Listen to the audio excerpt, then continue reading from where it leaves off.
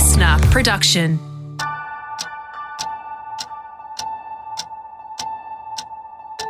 Hey, I'm Matt Dwyer, and welcome to Sleep, where Professor Harriet Hiscock and Associate Professor Emma Cerberus from the Murdoch Children's Research Institute help you identify sleeping problems in your children, from infancy through to secondary school, and give you easy-to-understand steps to improve their sleep cycles and overall health. So sometimes we just can't get to sleep, and one of the few things that can help us is melatonin. But what actually is melatonin and how does it help us sleep? Yeah, so melatonin is a hormone that's secreted by a little gland in our brain called the pineal gland, and it helps us get off to sleep. It doesn't help us stay asleep. That's a really important thing for parents to know, because often they'll use it and it works to get their child off to sleep at the start of the night, but their child may still wake overnight. And we know that when it becomes dark, melatonin starts to get switched on in our brain, and that can be even in babies. In little babies, you find melatonin being excreted in their urine and in their saliva. So it's there and playing a part in starting our sleep schedules right from the beginning of life. So a lot of children we see will try the behavioural strategies that we've talked about first for insomnia or, some delayed sleep. But sometimes they just don't work, and you've given it a really good go for 2 or 3 weeks. And if that's the case, that's when we would recommend starting some melatonin for them. So when we do start them on melatonin, when is the best time to take it? Yeah, well, it can be used in a couple of different ways. So one is to try and reset that body clock to make you sleepier early. And if you're going to use it that way, you actually try and give it about 4 or 6 hours before your desired sleep onset. So it's quite a lot earlier. But the most common one is it's used as a sort of hypnotic effect to get kids off to sleep, or adults. And that's when you give it about an hour before the desired bedtime. So the actual dose is, we don't have really good information and good data on this, but in a primary school age child, you might use between 1 to 3 milligrams an hour before bedtime. In secondary school adolescent child, you might use up to 6 milligrams before bedtime.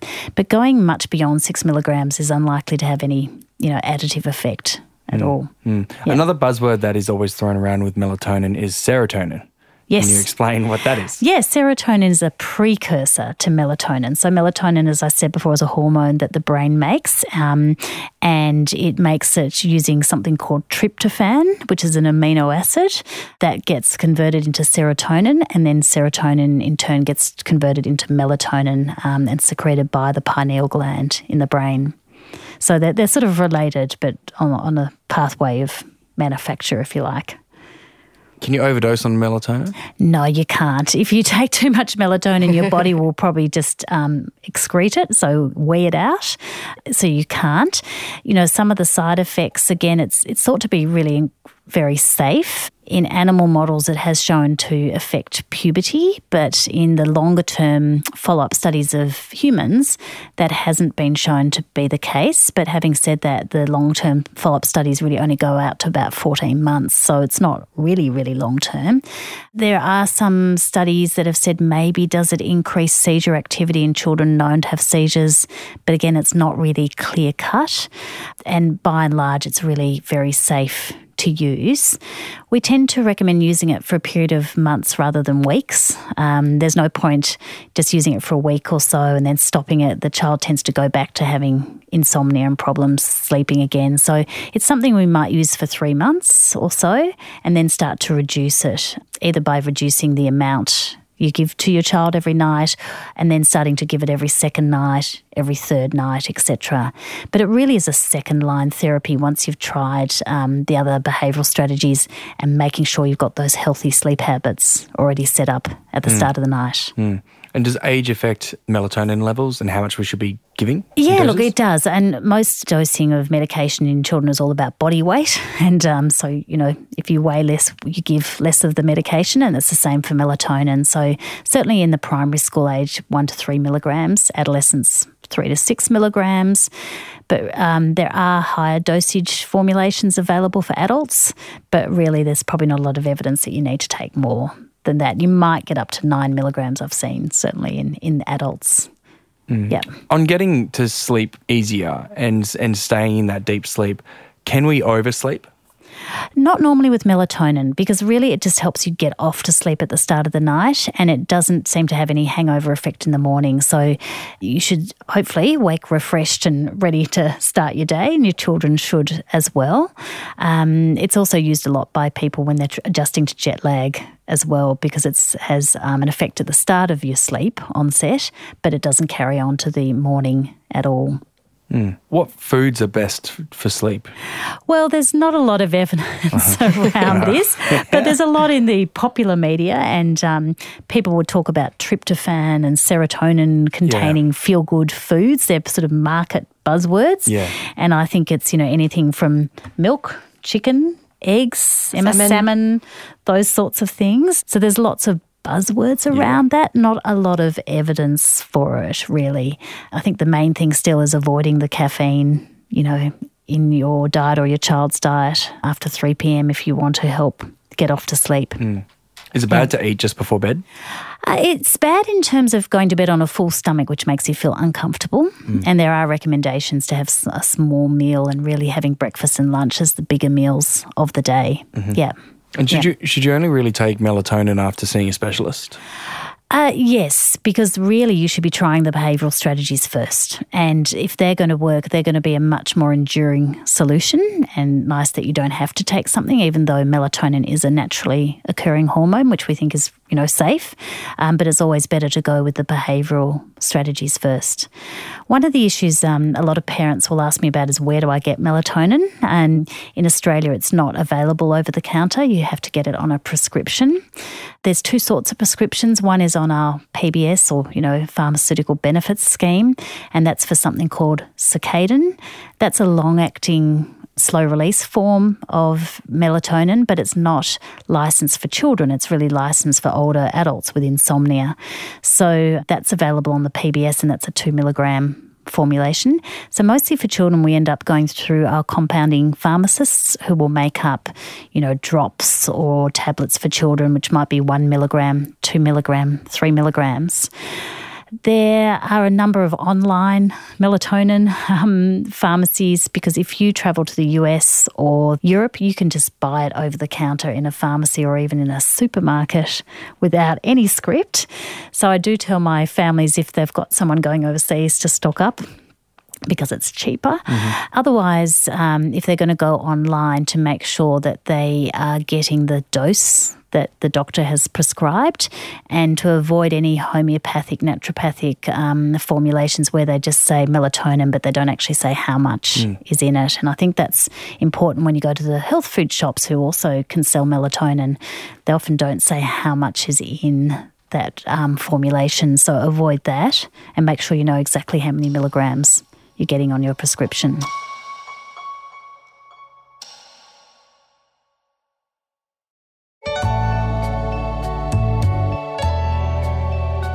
As an adult taking melatonin, are there signs when you should start to taper it off?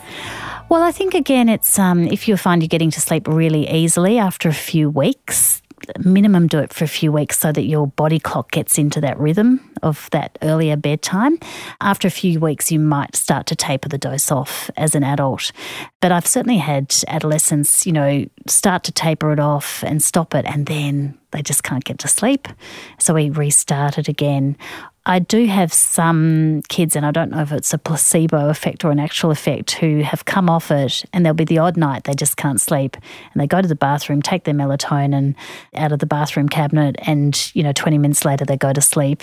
I don't know if that's placebo or not, but the occasional use like that is probably okay as well.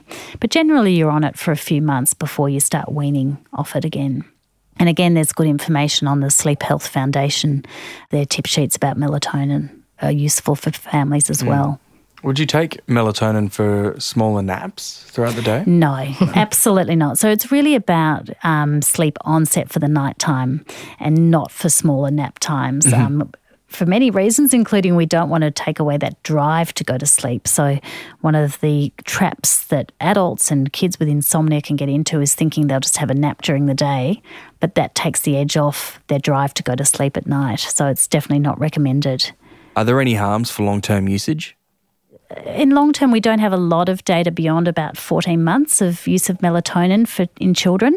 And generally what's shown is it seems to be fine for these kids. There were concerns about interfering with puberty, but that doesn't seem to be borne out in the literature to date. So generally, I think weighing up the pros and cons, it's better to get good night's sleep with melatonin than to go without melatonin and get a poor night's sleep. What sort of other medications are there besides melatonin? Well, often parents will come and ask about the use of Vilergan or Phenergan, which are common antihistamines. Number one, they are not recommended and not to be used in a baby under the age of 1 year, and that's because of concerns about SIDS or sudden infant death syndrome, so we don't use it.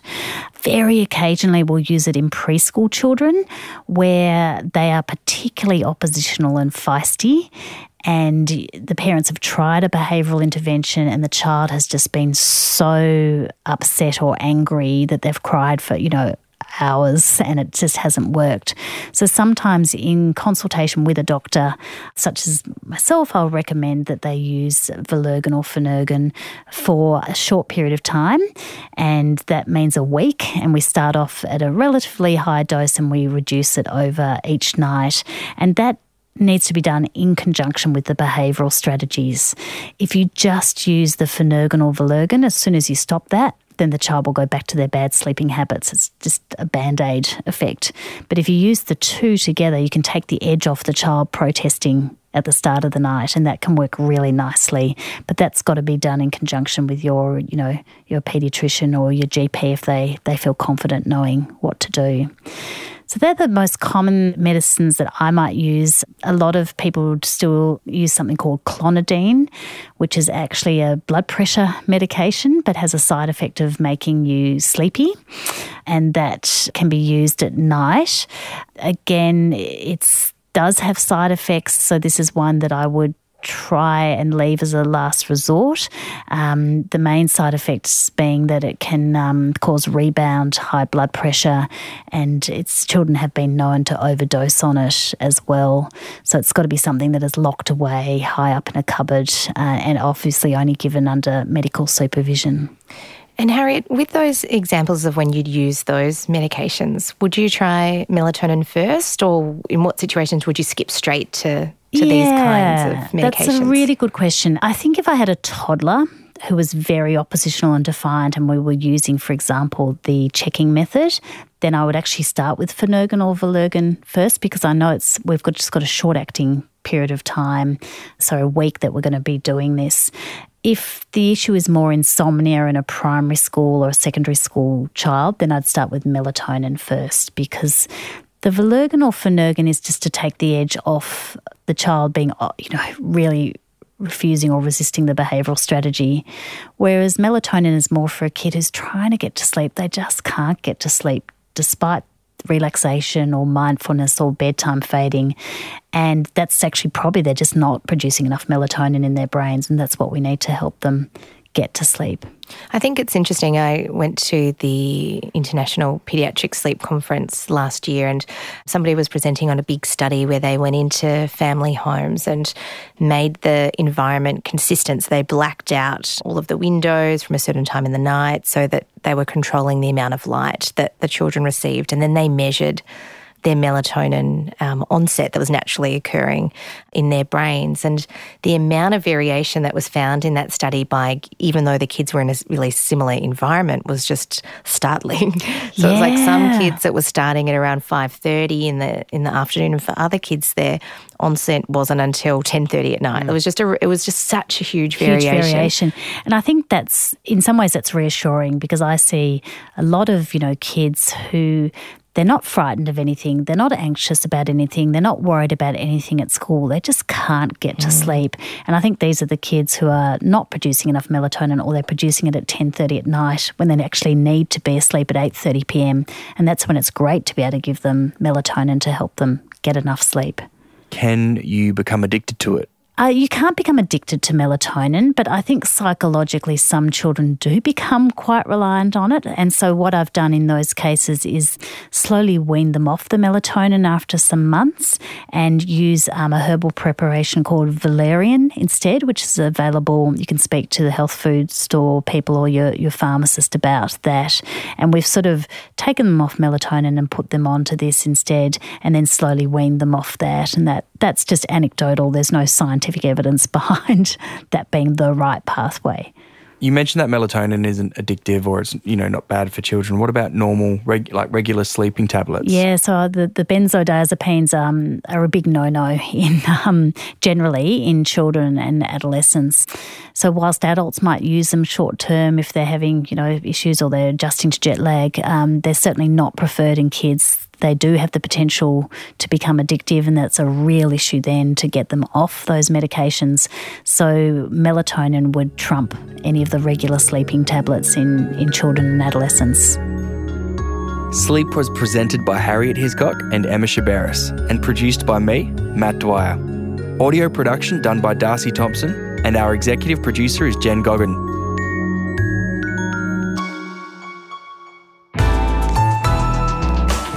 Listener.